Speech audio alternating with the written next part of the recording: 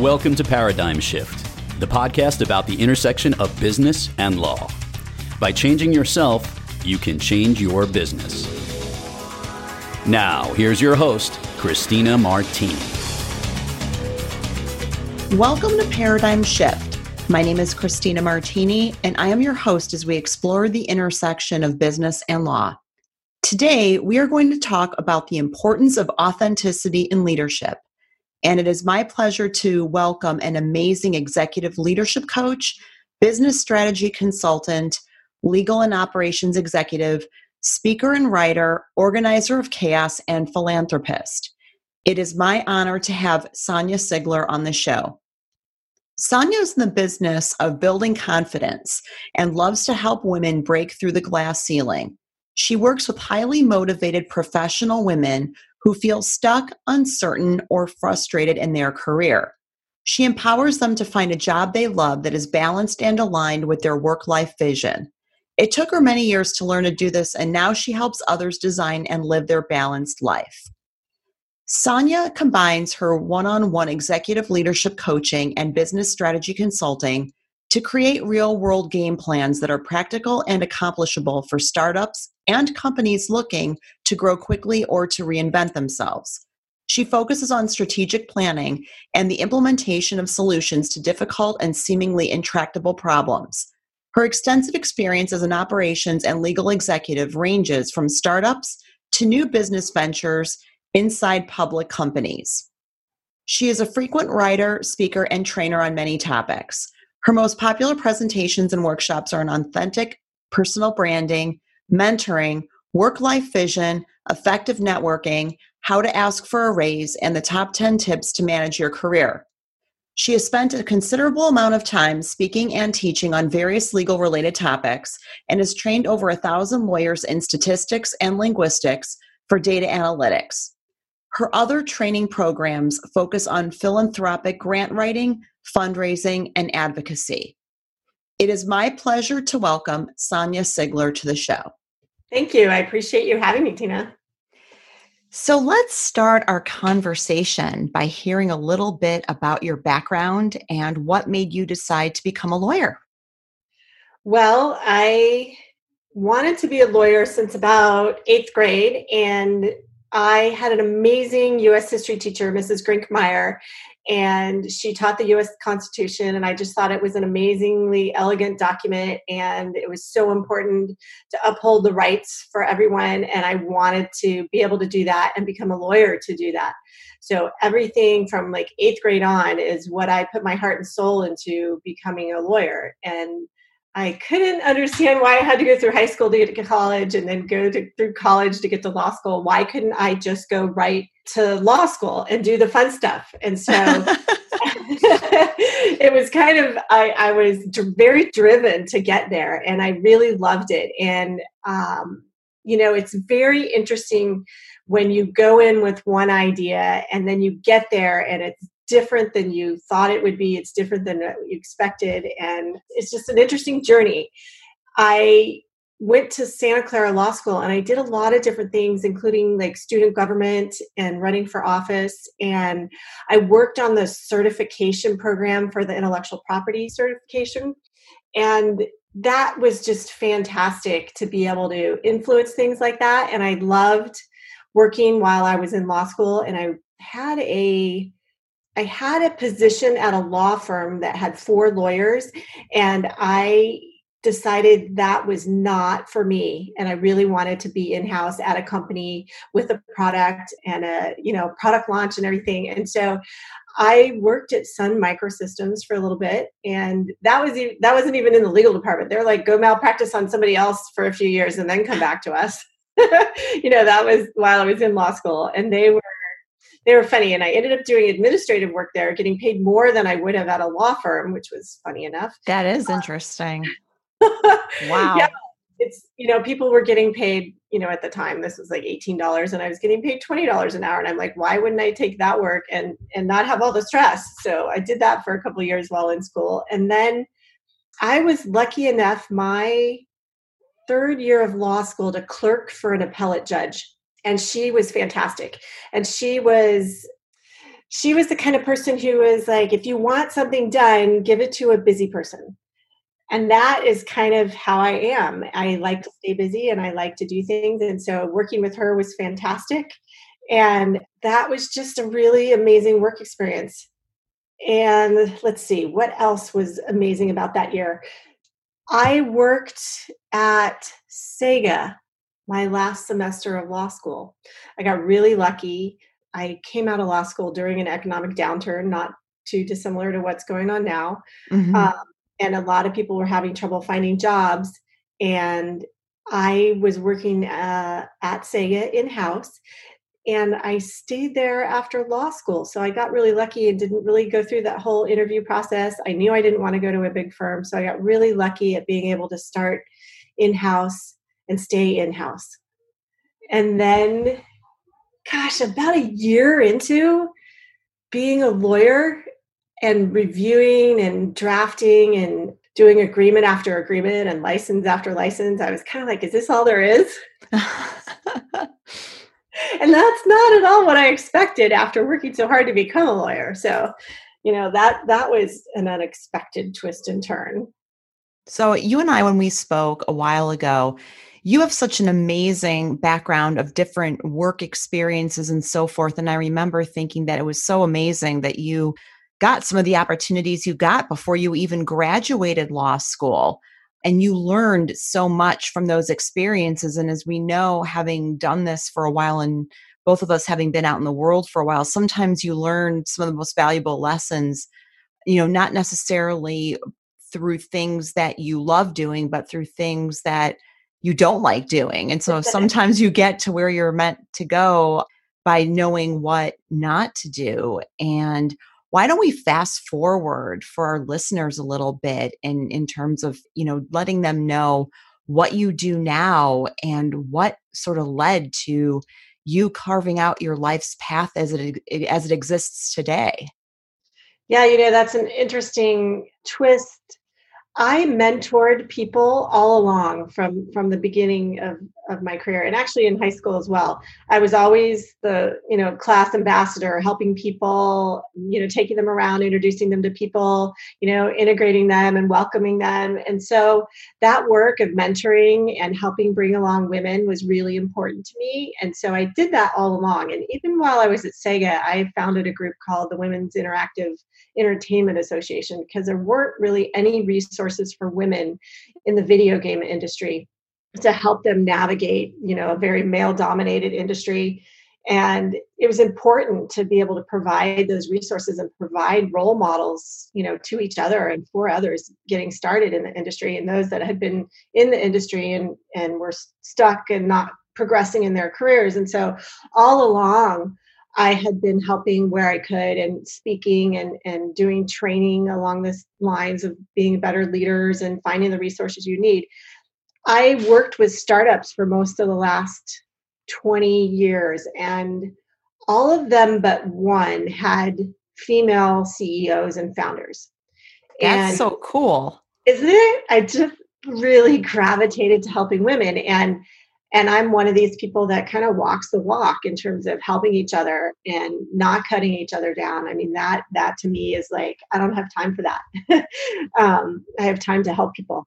So the work that I do now really stemmed from seeing those leaders over time and seeing some patterns and being able to say, wait a minute, we can do something about this. Women, at least the founders that I worked with, and 2 of them were lawyers and 2 of them were engineers, and then a couple others from the sales and marketing side.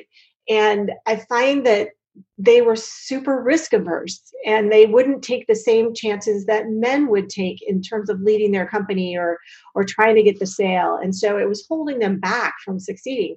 So seeing those things firsthand and being able to deploy those for me to become a better leader myself. And then, let's see, I was at a startup that we ended up selling to Ernst & Young in 2011. So that, and I spent 9 years there. And you talk about having interesting career twists and turns. I had an opportunity there to do so many different things in terms of operations, legal, and business development that I was able to hone my skills all across the company.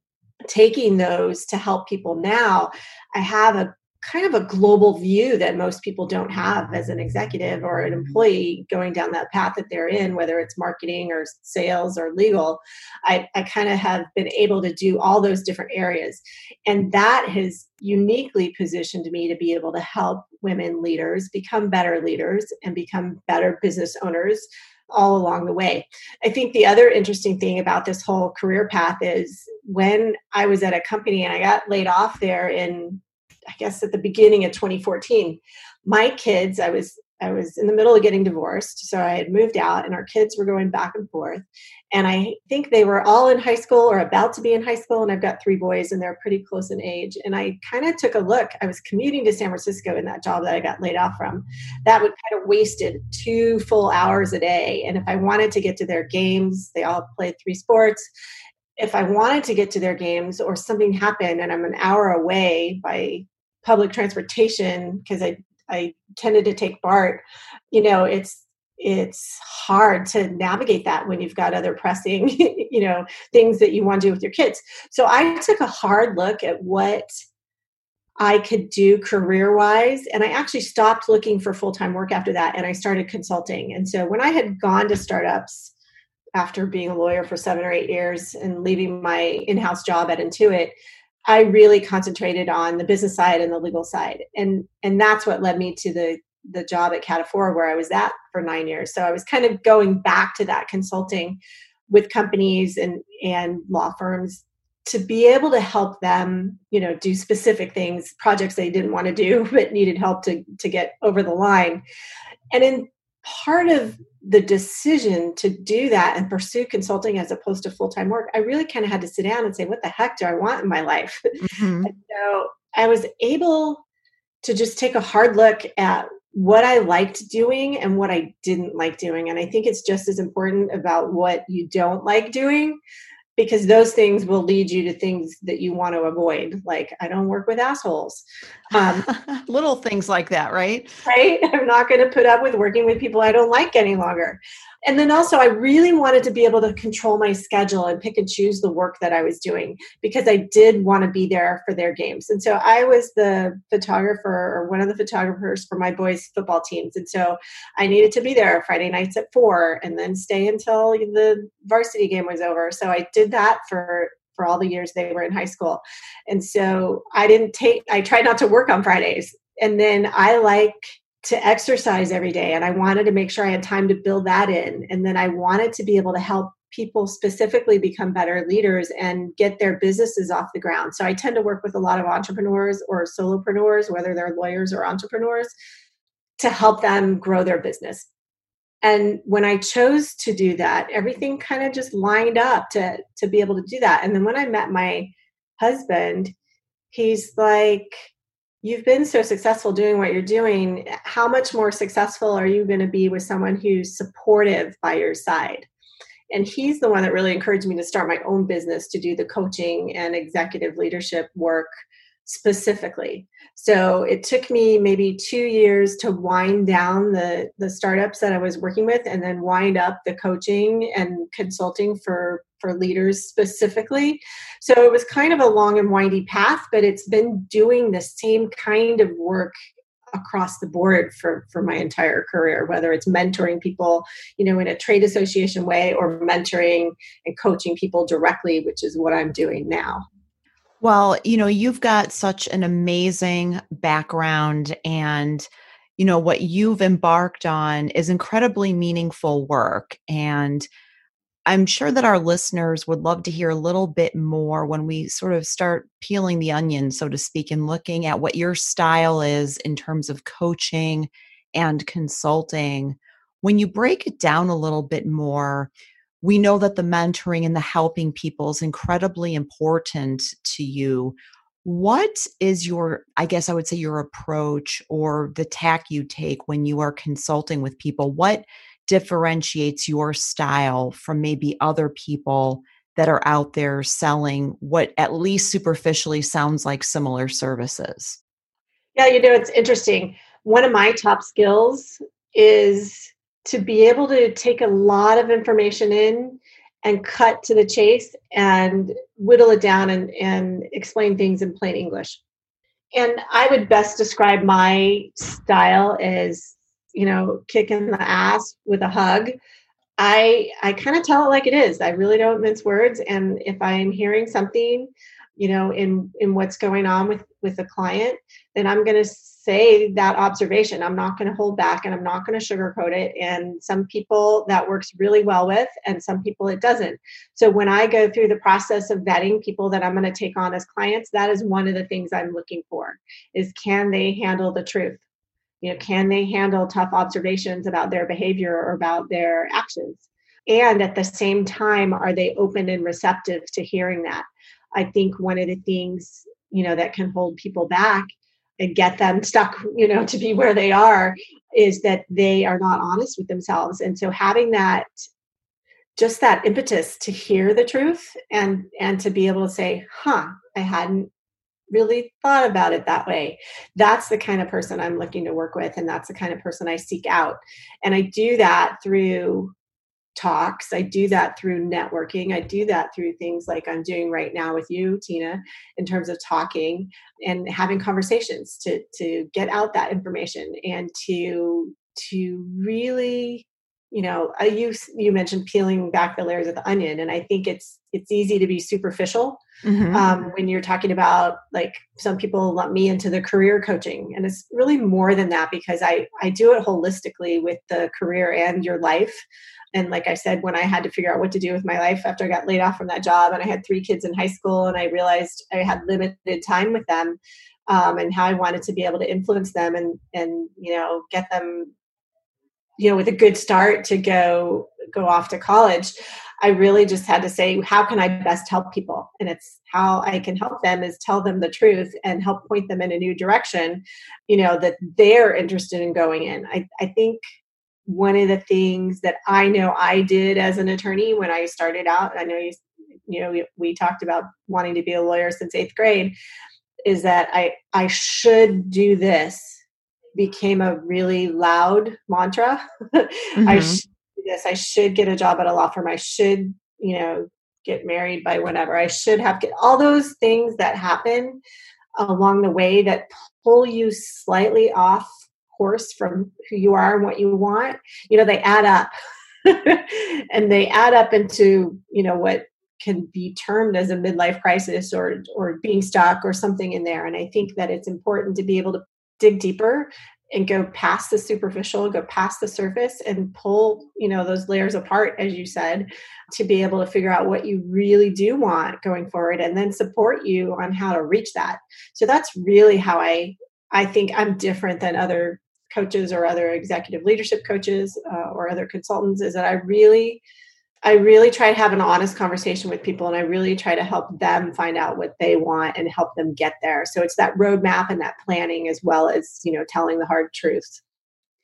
Well, I mean, that is terrific. And authenticity is definitely a key part of our conversation for today. And we're definitely going to come back to it, the need to be transparent and authentic in your communications with people, but also when you're looking at, looking yourself in the mirror, can you be authentic with yourself? So we'll get back to that in a moment. One thing I'd love to do to sort of set the stage for where we're taking our conversation today is, you are clearly incredibly talented, have had a wonderful array of experiences, and you believe very much in being a mentor and making a positive difference for people. And we are all a byproduct of not only who we serve, but who has served us and has been important by way of role models in our lives.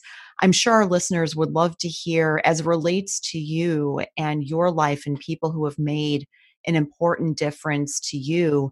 Can you just share a little bit about who some of your important role models have been? Yeah, I've been really, really lucky. My mom has been an amazing role model. She was the main breadwinner. She worked, my entire life. I can't remember a time when she didn't work. She went to night school for 10 years to get a computer science degree and an MBA. And so when I was 10, she graduated and we had a nice little celebration, but it was like one of those defining moments where you're like, wow, she worked for 10 years to do this. people give up easily on dreams. And that to me was just perseverance and resilience right there modeled for me. And then when I was about, I think 12 or 13, so a couple years later, she left her job at Eli Lilly and she started her own consulting company. So not only did I have a good role model for perseverance and resilience, I had a really good role model for starting and running your own business. And I think when I look back at the role models I've had in my mother, I also have to look to my two grandmothers. Both of them worked as well. One was a nurse, and then she worked in my grandfather's geological company. And then my other grandmother was a farmer's wife and a teacher. And she taught high school and taught math and shorthand and accounting, I think, a couple other things. She just recently died. She was almost 101, and Wow. she was quickened until, in her mid 90s to run all the farm, finances and everything. So I just had really amazing role models in my two grandmothers and my mother. And not everybody has that. And not everybody has family support to do what they want to do and what their dreams are. I mean, my mom's like, I don't know why you want to be a lawyer, but if that's what you want to do, I'll support you. That's amazing. Right. So I just feel like I had really good role models. And if I can be that kind of person for someone who doesn't have a strong role model in the women in their lives, then, that to me is really important, to be able to be that for someone else. Well, and you make a really good point that that's something that we all need. And in my own personal circumstances, I have three brothers, and they have all been very significant role models. Unfortunately, just because of my life circumstances, I haven't had as many female role models as I would like to have. Hmm. So it's sort of knowing, as you mentioned, sometimes you need to figure out that you need that extra boost. And so, for example, over the years, I've done executive coaching, for example, to try to get some of what I think I felt like I had been missing. My mother passed away when I was a senior in high school. She was an incredible role model to me, and it's been over 30 years since she passed. But even after someone passes away, they can continue to have that indelible impact on your life, especially with the legacy that they leave. But I think you're absolutely right that, sometimes things aren't exactly as you would like them to be in terms of role models. I think role models are a patchwork quilt of sorts, and Yeah. they shift and they morph and they grow. People sometimes start as role models, become peers, or vice versa. And I think it's the whole concept of a role model is a very important one. Yeah. And I think people seeking out a role model is really important to their success. I teach a lot about networking, and one of the things I always encourage women to do is reach out to someone they admire and just let them know that they admire them and what it is in particular that they admire about that other person. And then ask them questions about how they did it. How did they get to where they are? How did they make a success? And I think that is an easy way to start a relationship with a role model and a mentor or possible mentor. I think people get wrapped around the axle about, oh, it's some formal thing and I've got to ask someone to be my mentor. And that's the exact opposite way of going about it, as opposed to having a conversation and starting a relationship. You're absolutely right. There is a time and a place for formal mentoring, which is incredibly important. But sometimes the most valuable relationships that you have by way of role models and mentors are the ones that happen more organically, where you Mhm. just have a natural affinity for each other and you're able to, just serve that higher purpose at that time. Yeah, and I would say don't dismiss men as role models or mentors. I think two of my most influential ones were two men that I met at Sega. One was my boss that hired me, and we've stayed in touch all these years. He's been general counsel at Sony for since he left Sega, so that's been a long time, and I'm going to stop counting now. And the other one was the VP of product development, and I did a lot of work to support his group. So I was the lawyer assigned to product development, and he got the value of being able to be a good negotiator and the value of a good contract for developers with milestones and everything. So I ended up doing a lot of training for his group and his developers. And to this day, people that worked for, his name was Joe, people that worked for Joe still tell me, wow, that was one of the most valuable things that you could have done for us, is to give us that training. So being encouraged to shine, where your top skills are is really great. And mentors who support that, or sponsors who have an influence to be able to, get you a raise or get you a promotion in that kind of role, I think is really important to seek out. And I'd say I know I spend a lot of time trying to promote women and help women in particular, but I work with men as well. I kind of make it jokingly is that I work with, enlightened and progressive men. Mm-hmm. And I really do mean that, because we're all in this together and we have to support each other. And you can't just succeed as a woman leader just by yourself or with the help of other women. It's going to involve men and women. So I think cultivating that support wherever it is, from a man or a woman or a well-rounded group of people, is really important to keep in mind.